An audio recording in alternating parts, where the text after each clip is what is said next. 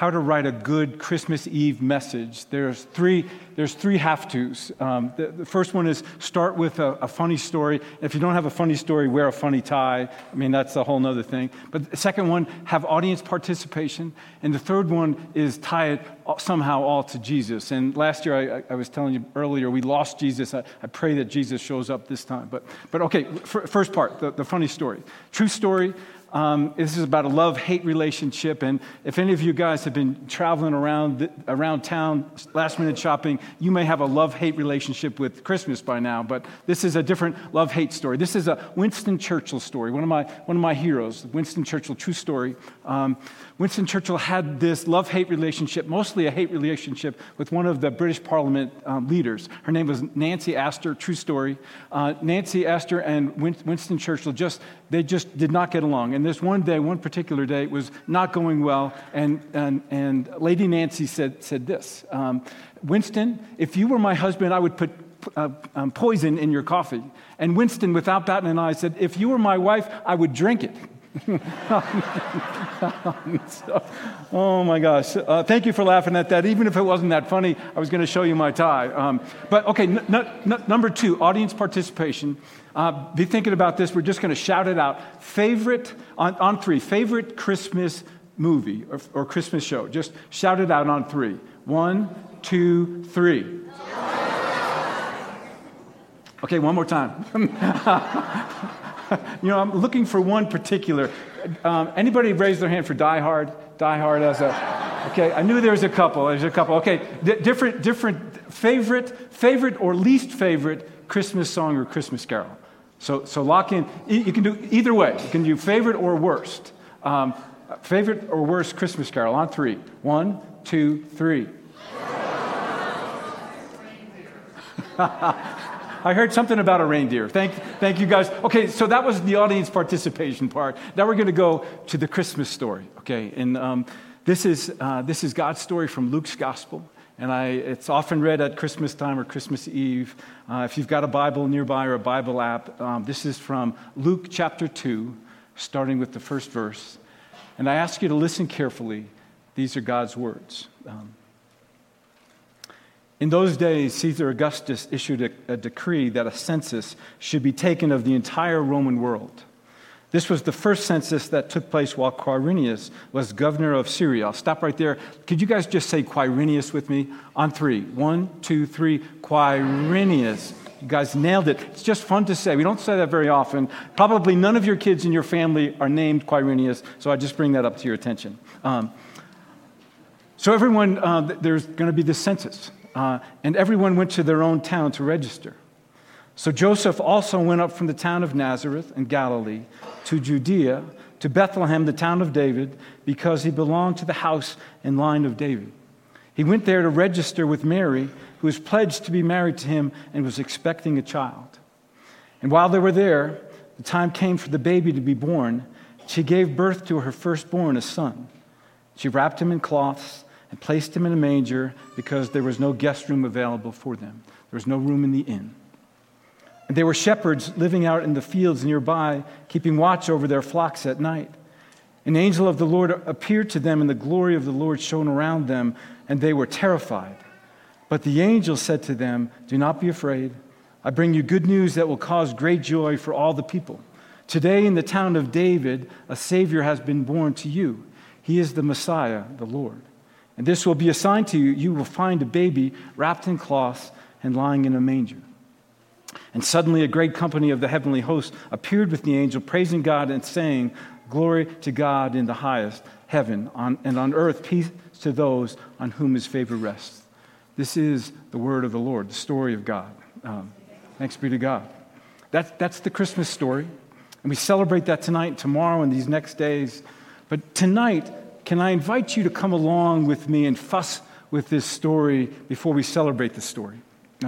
This is some more audience participation. And fuss is one of those seminary words that they teach you in the third year of seminary. And what it really means, well, let me ask you guys, what do you think fuss means? And not like a fussy parent or a fussy grandparent, but what does it mean to fuss with something, especially fuss with a story? What do you think? Shout it out.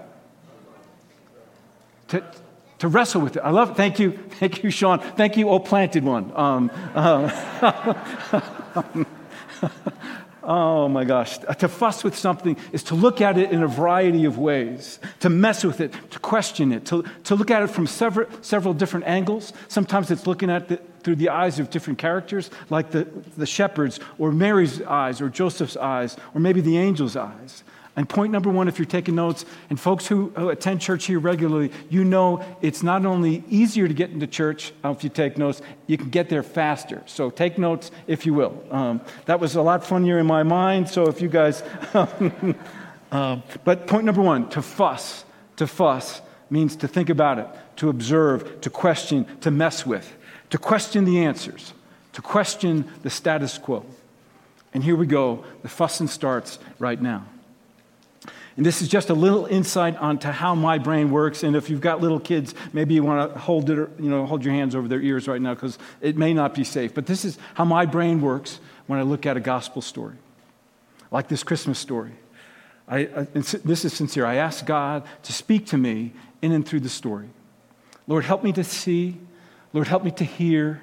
Help me to feel what you want me to feel. Help me to see, hear, and feel what you want me to see, hear, and feel. But maybe more importantly, God, what do you want me to do with this story? How do you want me to respond to it? And I believe a story, a good story, a God story, I believe it changes me somehow. And it changes us somehow. I believe it motivates us or encourages us or reminds us that there's more to this world than meets the eye. And the story, at least my experience, invites you and I in to participate in something that is way, way bigger than just you and I. Point number two, if you're taking notes, the ABCs of fussing with the story. The ABCs of fussing with the story. And it's really the ABCDEs of the story. And we'll work through all those letters as it backs into tonight's story, the birth of Jesus. And A is assign a title. After reading the story, create a title for the story. And I'll go into this in a second. And usually I read the story very slowly, at least 3 times. And I ask again, God, to help me to see what God wants me to see. With fresh eyes, my wife would say, a second naivete, trying to forget what you know before and after the story, but just airdropping into the story. So A is assign a title. B is best verse. What's the verse that really stands out for you? What's the best one you think? What's the one that snags on your heart? So A is assign a title. B is best verse. C is the challenging verse. What's the verse that challenges you? What's the verse that just snags on you, but also is our homework assignment? So A is assign the title, B is the best verse, C is the challenging verse. D is the difficult. What's difficult about the story? What don't you understand? What doesn't make sense to you? So A, assign a title, B, best verse, C, challenging verse, D, difficult verse, then E, lastly, is essentials or summary. What's it all mean? And I'll back into the A, B, C, D, E's of all of this. Number one is assign a title. And usually for this, I just brain dump what comes to me quickly, and I assign it several names.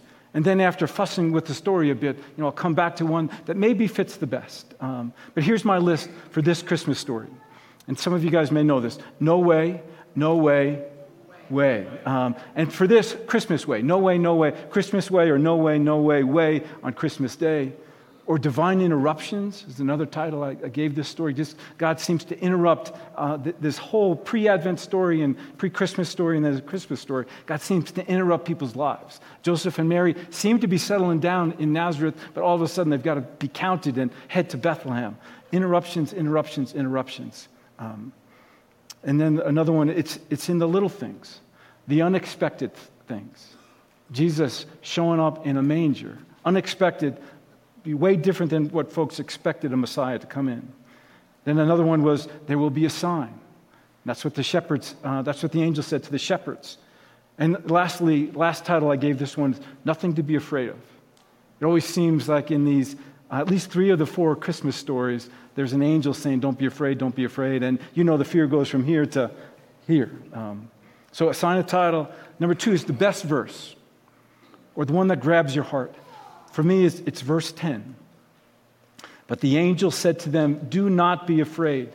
I bring you good news that will cause great joy for all people. And I want to just slow down there for a second and just break that down. But the angel said to them, and the them is the shepherds. The angel is talking directly to those shepherds, telling them stuff. Don't you and I wish sometimes an angel would airdrop in or two into our life to help clarify with some stuff, especially the stuff you're wrestling with or confused about or hurting about. Okay, here's the deal, and the angel tells us the deal. Do not be afraid is the next part. And the angel said to them, do not be afraid. During the last 4 weeks of Advent, we've been looking at some of the stories leading up to this Christmas story. And again, in 3 of the 4 stories, an angel shows up and tells the folks, do not be afraid. And you know what happens. They're afraid. And the angel said to them, do not be afraid. I bring you good news. We could all use some good news, couldn't we? This has been a year we've had our own share of bad news. Since last Christmas, just think about the things in our world that have happened since last Christmas. The Marshall Fire, the war in Ukraine, what happened at that school in Uvalde, Texas, inflation, RSV and flu and COVID still hanging around, more divisive elections, the hate crime down in Colorado Springs just a few weeks ago. Some unprecedented things, we might say. The cold snap we just had just a few days ago. Lord, we could use some good news. And I'm sure they needed it back on that first Christmas, but we need it now too. Come, Lord Jesus, come. God breaking into our world that first Christmas, the Word became flesh and dwelt among us. And the angel said to them, do not be afraid. I bring you good news of great joy. Joy is one of those tricky words with a trickier meaning. When you look up joy in the dictionary, it has words like happiness or delight. And I think we all know it's much, much more than that. And happiness can be a feeling that's fleeting. It's there and it's gone. And joy, I think, is much richer, much deeper than that, much deeper. 15 folks, back in September, a group of friends 15 folks that I had worked with 40 years ago showed up one Sunday here at church to surprise me. 40 years, I hadn't seen many of them in 40 years. And I was filled with joy to see them, to reconnect with them. And I have 2 pictures hanging in my office of me hugging one of my friends, one of my old friends.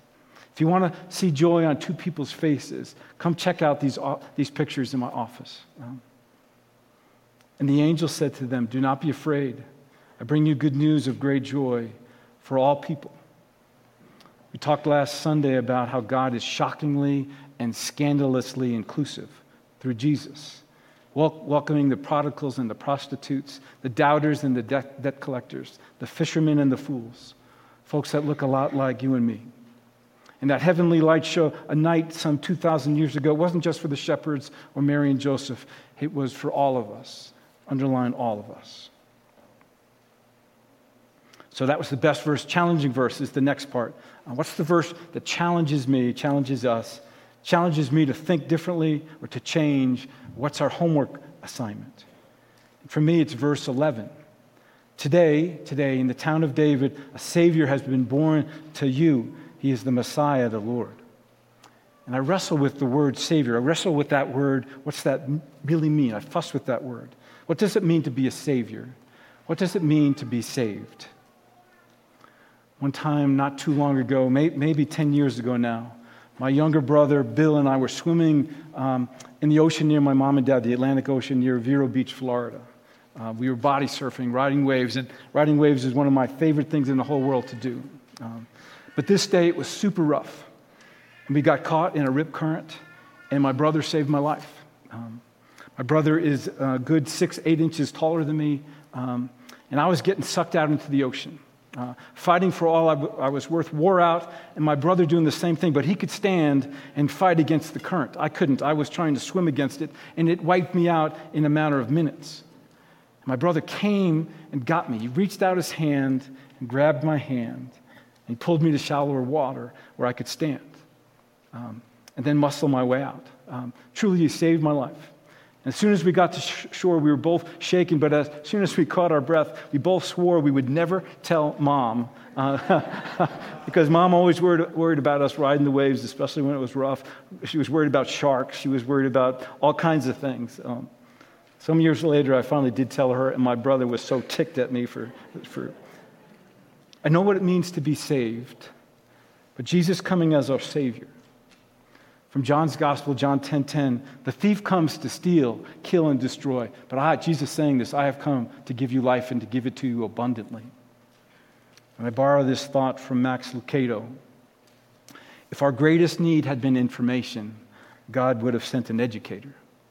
If our greatest need had been technology, God would have sent us a scientist. If our greatest need had been money, God would have sent us an economist. But since our greatest need was forgiveness, God sent us a Savior. Behold, behold the Lamb of God who takes away the sin of the world. A, B, C, D, difficult. Difficult. What's difficult about this story? What don't I understand, or what doesn't make sense? And here's one of those things I wrestle with, I fuss with. Why the shepherds? Why didn't the angel appear to other folks, more important folks? Folks who could get the word out faster, folks who were influencers. Why not the religious leaders of the day, the Pharisees, the scribes, or the teachers of the law, the pastor types of the day? Why not them? Why the shepherds? Shepherds were rough, for sure, around the edges. They slept outside with the sheep. They were dirty, probably didn't use deodorant, but once a week, bad breath, bad teeth. I'm guessing to many, shepherds were outsider people. They lived outside of town in the fields, second-rate, third-rate citizens, maybe like our fast food workers of the day. We look past them. And until now, till this Christmas Eve story, this Christmas Eve night, the only one who knew about baby Jesus so far being knit together in Mary's womb, the only ones who knew were Mary and Joseph. With them, they had this scandalous story. Folks were saying, yeah, right. You're going to have a baby, a virgin birth baby. Tell me another one. Then the only other ones who really knew were Elizabeth and Zechariah. They were Mary's relatives. Remember, Mary stayed with them for 3 months after she found out she was pregnant with God's son. They were the only ones that believed the miracle because they had experienced a miracle too. No one else knew, or maybe more realistically, no one else believed, even if they knew the story. They didn't believe the story. Most didn't or couldn't believe it. So why the shepherds? Why did the angels appear to the shepherds that first Christmas night? For me, it's easy to get snagged on that part of the story. It doesn't make sense. Maybe it was a foreshadowing of Jesus referring to himself as the Good Shepherd. From John's Gospel, I am the Good Shepherd. The Good Shepherd lays down his life for the sheep. I am the Good Shepherd. I know my sheep and my sheep know me. Or a reminder for all of us from Psalm 23 about God's role, about our role. The Lord is my shepherd. I shall not want. He makes me lie down in green pastures. He leads me beside still waters. He restores my soul. The last part of my ABCDE is essentials, or summary of the story. That's point number 3 if you're taking notes. God's habit of breaking into our world in unexpected ways and in unexpected places. God's habit of breaking into our world in unexpected ways and in unexpected places. That's always been God's way. Showing up in unexpected ways, in unexpected places. In a burning bush, in a box, in a tent, in the Holy of Holies in the temple. Now God's showing up in a manger. Who would have thunk it? For sure not the first century world. They were looking for a mighty warrior type in Israel. A king type, not a little baby who grew up in the town of Nazareth. Nazareth, a know-nothing town with a reputation of yielding know-nothing people. Yes, God has had a way of showing up in unexpected ways, in unexpected places. I believe God is still doing that. Emmanuel, God with us, God wanting to be with us, God in us, God showing up in and through us, his church, and not just little CR church, but big C church. God nudging us to love each other, God in us speaking to us, asking us now to be the hands and feet of Jesus. In this pastor gig of mine, I often get front row seats to see how God shows up in unexpected places. And what's really cool, sometimes God even shows up on a Sunday morning right here in church. Who would have thunk it? Last Sunday, I watched someone who had been hurting and struggling. I saw them being cared for by some folks. I saw them being helped out. I saw them being lifted up with a gift, a financial gift. And that person who was hurting so and struggling so came to me shortly afterwards and said, I was blessed today. Who can I help? Who can I help? And I was reminded this week by someone that's the Christmas story. That's the good news. That's why the lowly shepherds headed into town to see this little baby wrapped in cloths and lying in a manger. And I borrow this quote from Scott Erickson. Nothing can be truly known through observations, only through participation. It seems to me God's asking us, we got to jump in. And point number 4, the last point, God shows up in unexpected ways and in unexpected places when we show up. And if you're taking notes, just underline when we show up. When we enter into the story. Whenever we step out in faith, trusting God will be there with us. My experience has been, maybe yours too, God shows up. Again, often in unexpected ways. John's Gospel, chapter 1, in Jesus was life, and that life was the light of all mankind. The light shines in the darkness, and the darkness has not overcome it. Where there is darkness, God asks us, go shine the light. That's why the angel came at night. It's when lights are best seen. It's when they are most needed. In my heart of hearts, folks don't want more information or theology. They want good examples. They want good stories. There's always a part of me that wants to, as a pastor, that wants to look good, like I have it all together, or I'm doing a good job. Some of you guys know I'm a golden retriever at heart. Or I want folks to think I'm a good person. And maybe relative to a serial killer, I'm okay. But most days, if I'm honest, I'm not so hot. I have insecurities. I get jealous. I want more than what I have. I get grumpy and cynical at times. And this is before coffee. Sometimes I want to go into my cave and not talk to people ever. Maybe a dog once in a while, but no more people. I get down sometimes and stress eat. That always helps. No, it doesn't. Sometimes we're the same way at church. We want it to look good and be good, and that's fine and good, but sometimes it's not real. It's hard and it's messy sometimes, just like the birth of Jesus, that first Christmas in a stable. Some of you folks know this story. A friend of mine and a member of our church, 4 years ago right now, right before Christmas, she drove her car accidentally through that window between the Christmas tree and the platform. She accidentally stepped on the gas instead of the brake. And some of you guys maybe were here that day. God reminded me through her what's most important. To take care of each other, to sit with each other and make sure we're okay, really okay. Because a lot of times we'll just pass by each other and say, you doing okay? Wanting them to say okay, because if they said it was a horrible day, we'd have to stop and ask why. But I think God really wants us to ask, how are you doing? And to check on each other, to love on each other. After that crazy day when my friend drove into church, my friend shared with me that she'd been telling her friends what happened that day. And it was not just about her foot slipping off the brake and hitting the gas.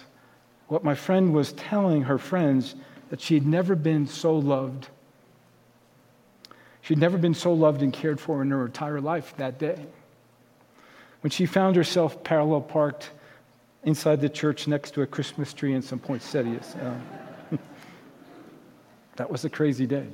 I believe that's why this little baby showed up in a manger that first Christmas, to show us how to love, to show us the way, to be the way for us, to be with us. That was the good news that special night. Not that we needed more information, we just needed someone to show us what love looked like. There's something called the ministry of presence. Maybe you guys have heard of it. What it really means is just showing up, like the shepherds did at the manger scene. They weren't the wise men with the gifts. They just showed up. Dirty and sweaty and messy, but real with their hearts. And many times that's all God wants us to do, show up with our hearts. He'll take care of the rest. When we're short on words, He'll give us the words if we need them. God seems to show up in my life, not so much when I'm strong or looking good, but when I'm honest and vulnerable. God does the same thing here at church. I shared a story a few weeks back about a hospice nurse who had been a hospice nurse for some 38 years. And she was asked, what's that like? And she said, one thing is consistent.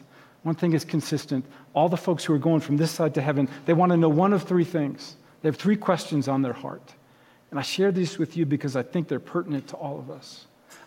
They're questions on their heart. And it's so steady and so, you can almost count on it, that these are the questions, as folks are leaving this world going to the next, these are the questions that folks ask. Was I loved? Did I love back? And did I make a difference?